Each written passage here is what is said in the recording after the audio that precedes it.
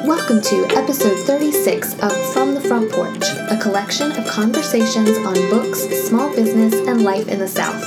I'm Annie Jones, owner of The Bookshelf, an independent bookstore in beautiful downtown Thomasville, Georgia, and today I'm joined by Christine Nieves, an entrepreneur in residence at Florida State University. Christine and I will be chatting about books, entrepreneurship, and what makes living in the New South so special. I hope you'll stick around and also check out former episodes of the podcast at www.bookshelfthomasville.com or on iTunes. Hi, Christine. Hi, Annie. Welcome to my studio, also known as my small office/closet. It feels so cozy in here. It's great. Okay, so I just wanted to kind of get right into the discussion.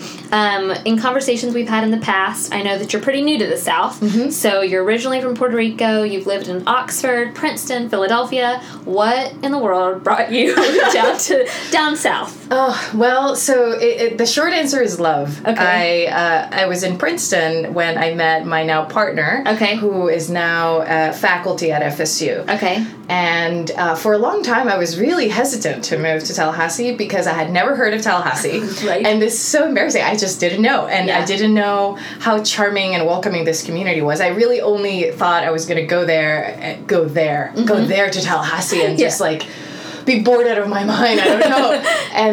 And so I, after about a year of thinking about whether I should move, I took the plunge. I quit my job. Okay. And I just said, you know what? I'm just going to be open and I'm going to just see what happens. And that's a good way to be. I feel like good things happen when you kind of are open to them. And it sounds corny, but it's true. It sounds corny. I know, but they have. Yeah. I mean, I've been so impressed. Yeah. Okay, so speaking of moving down south, you and I have talked a lot in previous conversations just in the bookstore about the New South and kind of this concept of the South maybe as storytellers. What do you think this New South means? What does it mean to you coming as a transplant to the South? Because sometimes, especially recently, I feel like in the news, sometimes the South doesn't make the greatest first impression. But then, just as somebody like myself who I grew up in Tallahassee, went to Alabama for college, which is a totally other Southern experience, I feel like I'm learning what the South means to me, and maybe my version of the South, which might look a little different from the South I see in the news. So what about you? What does the New South mean to you? Well, exactly what you're saying. I think for me, I've taken the sort of a curious new beginner's mind approach to the South, and I've just said, okay, I'm gonna just take away whatever stereotypes I have, and I'm just gonna explore and ask, and that's what I've done. I mean, I put together this list of everything that the South has to offer in terms of nature and rivers and springs and adventures and history. And I think the short answer is it's so complex. I see the South as in the middle of, obviously we have a lot of history and a lot of now, I feel like momentum building around not so much reinventing, but continue to become who we are. And I think I've been hearing that not even a year ago I would have seen the kind of innovation and momentum building that it's happening right now in Tallahassee. Yeah, and I don't know if this is true or if you found this to be true, but it seems like it takes a while for things to trickle down to Tallahassee and even to Thomasville. So things I might see in Birmingham or in Nashville, they will eventually get here, but it might just take them a little longer. So the resurgence we see of the New South, maybe that took place in Nashville a year or 2 years ago, is making its way here. And I think that's just the nature of trends and things like that.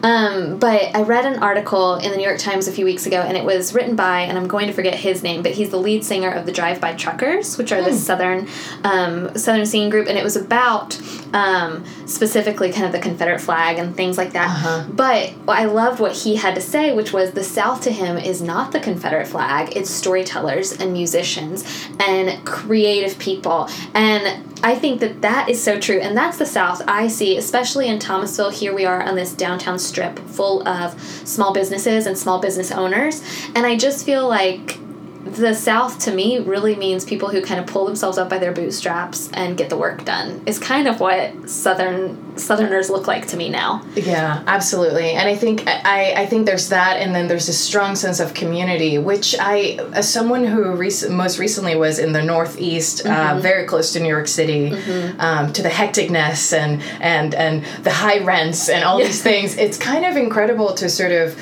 find myself here with so much talent, because I'm not the only one who has moved here. Right. From there's so many people from all over the world and the U.S.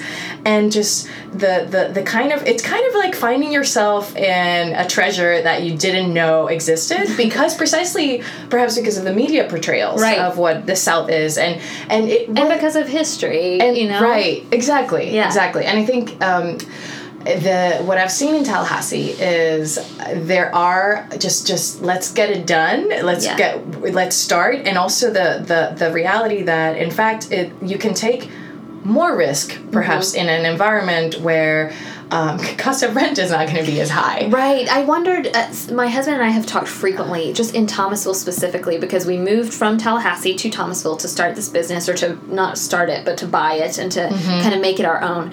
And entrepreneurship is very new to us. So neither of our parents were entrepreneurs. Like, this is new ground.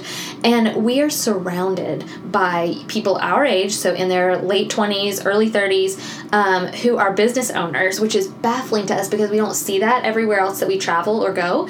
And I do wonder if it's because it's slightly more affordable here to take those kinds of risks, and you can't do them in other places where you're paying so much money for your rent, or the cost of living is so high. It's also a great incubator in that you can try something that is innovative and new and different, and you're probably going to be the only one doing that, and that's actually pretty cool in terms of just being able to just, there's not a lot of noise, right? You're not in a big city where everyone's competing for your attention. I was about to say, there's not a lot of competition, and part of the reason I think the Bookshelf does so well is not only is there not a Barnes & Noble or a Books A Million in Thomasville, but we're also a small business that gets to creatively borrow ideas from other small businesses, which is so great about small business. But they're small businesses all, maybe out in California or out in Chicago, and so it's not competing with them. Instead, I'm just able to bring in some of those ideas and make them, twist them and make them into something that might appeal to my demographic. But yeah, there's not a lot of competition. It's more collaboration, I guess. Yeah, and I think there is a component, and this is something that we could even explore a little bit further in our conversation. There are some things that could keep us from perhaps being sort of taking risks, and at the same, yet we have so many things that are going for us in sense of actually this might be the best kind of situation environment to actually take risks. So I think one thing that makes the South really unique is, to me, it really does have a deep sense of rootedness and place. So you talk a lot about, in your work, I think, about communities having a sense of place. And I want to know what that means to you, and what do you think Tallahassee, Thomasville, what do you think those communities are doing right, and what are ways we can improve and really cement our sense of place? Yeah, well, so sense of place is, there's so many ways to think about it. The way I think about it is I can point towards particular, whether it's public spaces or events or activities, or it's almost like the soul of a city that I know exactly. When I talk about Tallahassee, I feel the quaintness, and also I could say the same about Thomasville. Thomasville, there's no way of comparing Thomasville and Tallahassee. They're so different, right? I try to explain to people, like, we're 30 minutes apart from each other, but we are totally different. Absolutely. In good ways. Like, I think it's good, because we can kind of complement each other and, like, be sister cities, but they're totally different. It's like you don't compare. It's like apples and oranges. And I come to Thomasville because I want that feeling of, like, the small town. I can walk around and it's so quaint and it's awesome. I think in Tallahassee, what we're starting to see is examples like murals or spaces that are, I mean, to be honest, like spaces that you're like, wow, this is so cool. I'm going to take a selfie and or I'm going to congregate around these spaces. So a lot of it is public spaces and walkability and all of that, but it's also the sense of identity of a space. Which I think Tallahassee, just as somebody who grew up there, born and raised there, left for college, came back. In the past, I don't know, you say last year, and that's probably true, but even in the past 5 years, I feel like Tallahassee has hit a resurgence, and I think part of that is due to Cascades Park, which I do think did a great job of kind of creating this new space for Tallahasseans to like you said, congregate. I even love, I think you've got some public art going on with the beautiful swings, like porch swings. Yes, I was going to say the porch swings. That is totally sense of place. Yes. Like placemaking. Yes. It's like, exactly. And I love that because I grew up in Tallahassee. My family had a front porch, and the porch swing is like immensely part of my identity. It's so iconic. So like when we moved to Thomasville, and this is funny because Thomasville to me is far more stereotypical Southern than Tallahassee, but we looked at several houses and none of them had a front porch or a swing, and I was like, nope. Like if I'm gonna live in the South, I want the Southern porch swing. And so yeah, that's part of the reason we called the podcast From the Front Porch, because that's where conversations happen, that's where community happens. And so I love that in Cascades Park and around the downtown area you can see these bright blue vibrant porch swings kind of popping up, and I love that. So I think Tallahassee in the past 5 years is really trying hard to absolutely to create this sense of place. Tallahassee to me has the potential, I hope that's okay for me to say, the potential to be like an Austin, Texas or something, like really quirky because of the university and the diversity of the community, but it's still the capital city, just like Austin, right? Yeah. And so I'd have to double check myself, but yeah, like you can get these kind of different groups coming together. Exactly. And I think, so what Tallahassee's doing that's really good is we're seeing a lot more interest from sort of the big engine that is the academic institutions getting involved with the community, and some from the community perspective. Then you have volunteers. Like I'm part of this group called the Knight Creative Communities Institute. Yes. And it's just that our entire focus is to try to get projects like getting Cascades going or Gain Street going. Yes, just, Word of South, I think they were big in that Word of South festival. Yeah. So that kind of thing. I mean, part of it is just getting that one of the things that Tallahassee is doing really well, and I think I see it too in Thomasville, is just citizens, regular people just getting involved. Yes. Just like, and I think in a small town like Thomasville, that can be a little bit easier to do, just because there are fewer people to work with, kind of thing. Can I just say yes? And you just, from my experience, I just identify who did I need to talk to. Yeah. You could even get in a meeting with the mayor. Like I've never been in a place where I can just I can actually email people and people will email me back. Yeah, it's well, I think that's a uniquely small town thing, right? So cool. So speaking of all of this, you were just announced, or you just took the position of entrepreneur in residence at the College of Communications and Information at FSU. Correct. So tell me about that and kind of how, I mean, to me it sounds like a dream gig for you because it kind of combines all of these things we've been talking about. Yes, it's a great gig.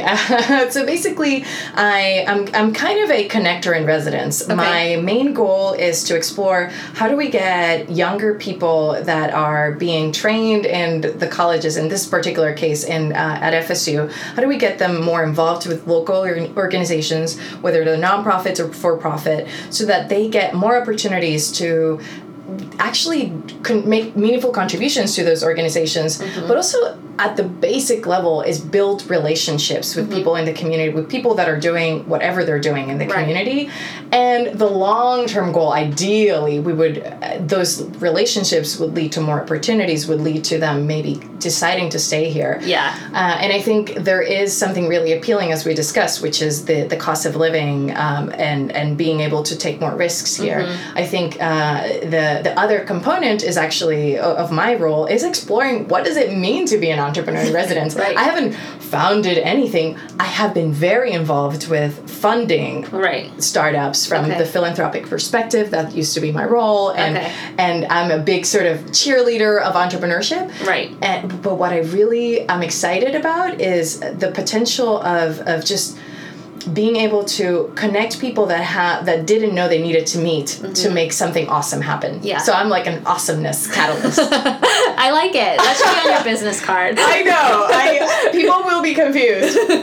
But and I think that the biggest challenge perhaps for us may be sort of getting over the fact that we will fail, and that's okay. Yeah. And in a smaller town, everyone knows when you fail. Yeah, so, it's great. It's like, do you remember that person? So that, it's almost like, how do we get over that? Yeah, how do we get over that? And because entrepreneurs are often running their own businesses, you are kind of hindered by, you're trying to make your business look good by appearance. Do you know what I mean? Right. So like, fake it till you make it. Yes. So it's getting entrepreneurs too to be honest with each other. Like, hey, I did not have a good week of business this week. Like, hey, I'm struggling to pay my bills. Which, hello, that happens. Like, that's a reality. But it, at least in Thomasville, I think.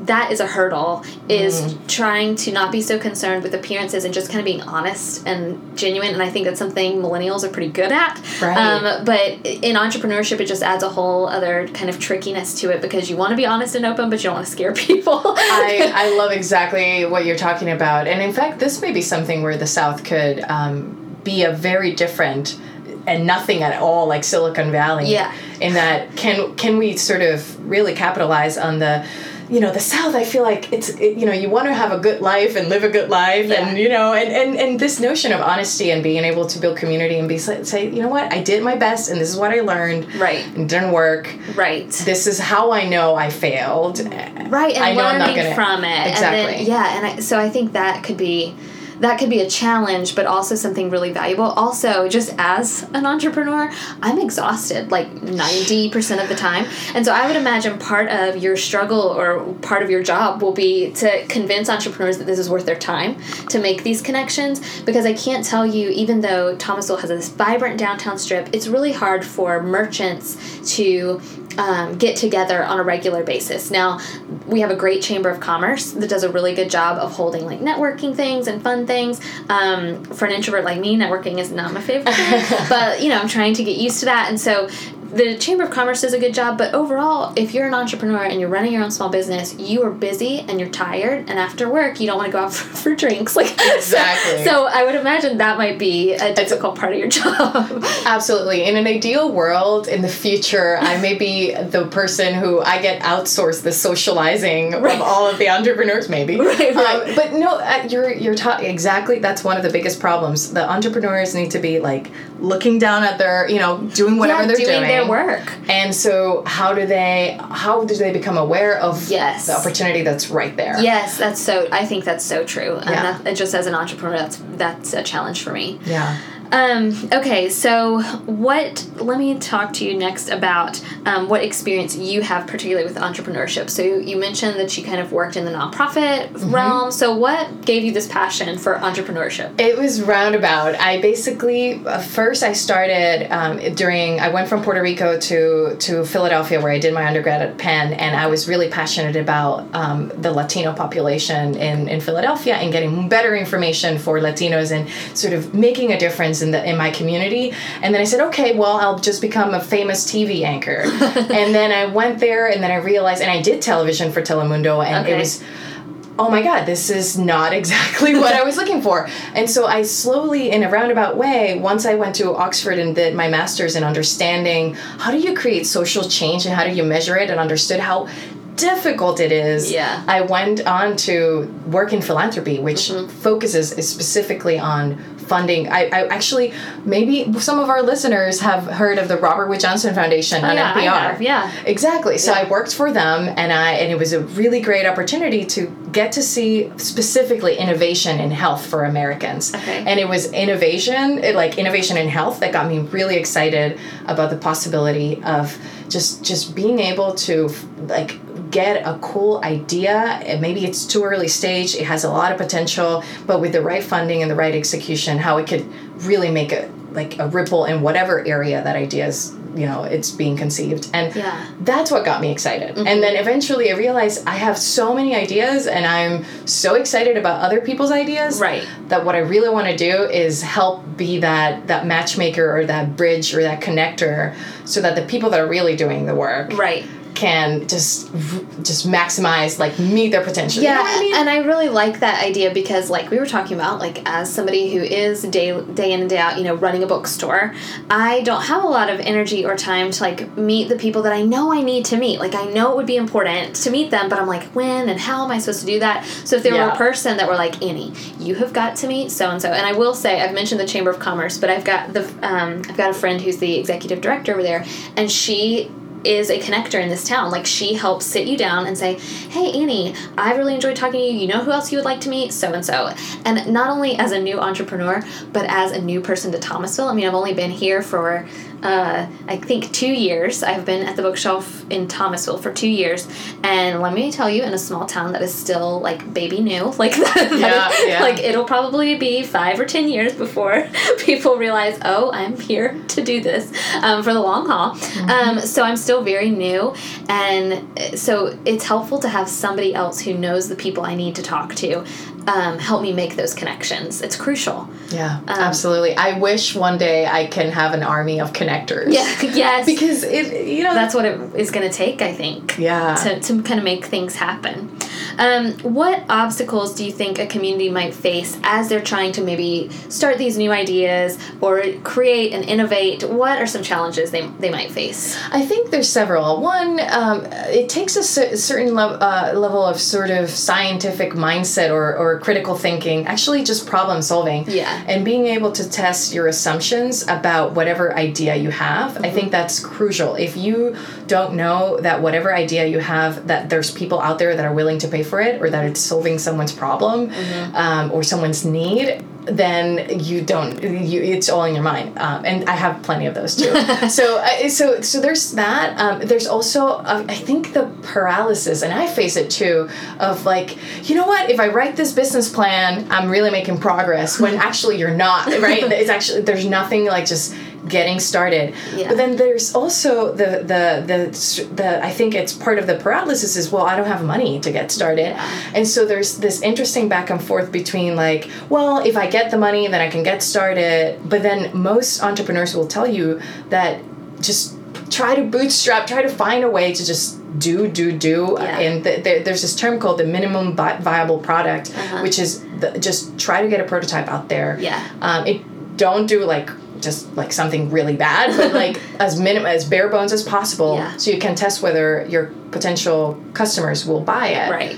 And that makes a lot of sense. In fact, so my husband and I were going for a walk last night, and we were talking, and we said, because sometimes we look at each other and we're like, what on earth brought us here? like not just what brought us to Thomasville, but like what brought us to this point, because like I told you, like we don't come from families of entrepreneurs, like but my husband, so interestingly, while I'm doing this, my husband just started an LLC. He has a regular quote unquote normal people job, and then he just started an LLC to do Myers-Briggs conferences, like for workshops for businesses. Cool. And so anyway, he's been doing a great job, but we were talking about but we were both idea people. But we also talked about, okay, we probably never would have done something like the Bookshelf without Katie and Scott owned it before we did, and they really came up with a creative, innovative way for us to buy into the store. Totally. And until you have people like that who are willing to kind of take the risk and say, okay, Annie, which I hope Katie was right, but Katie kind of approached me. I was like, I think you'd be great at running the bookstore.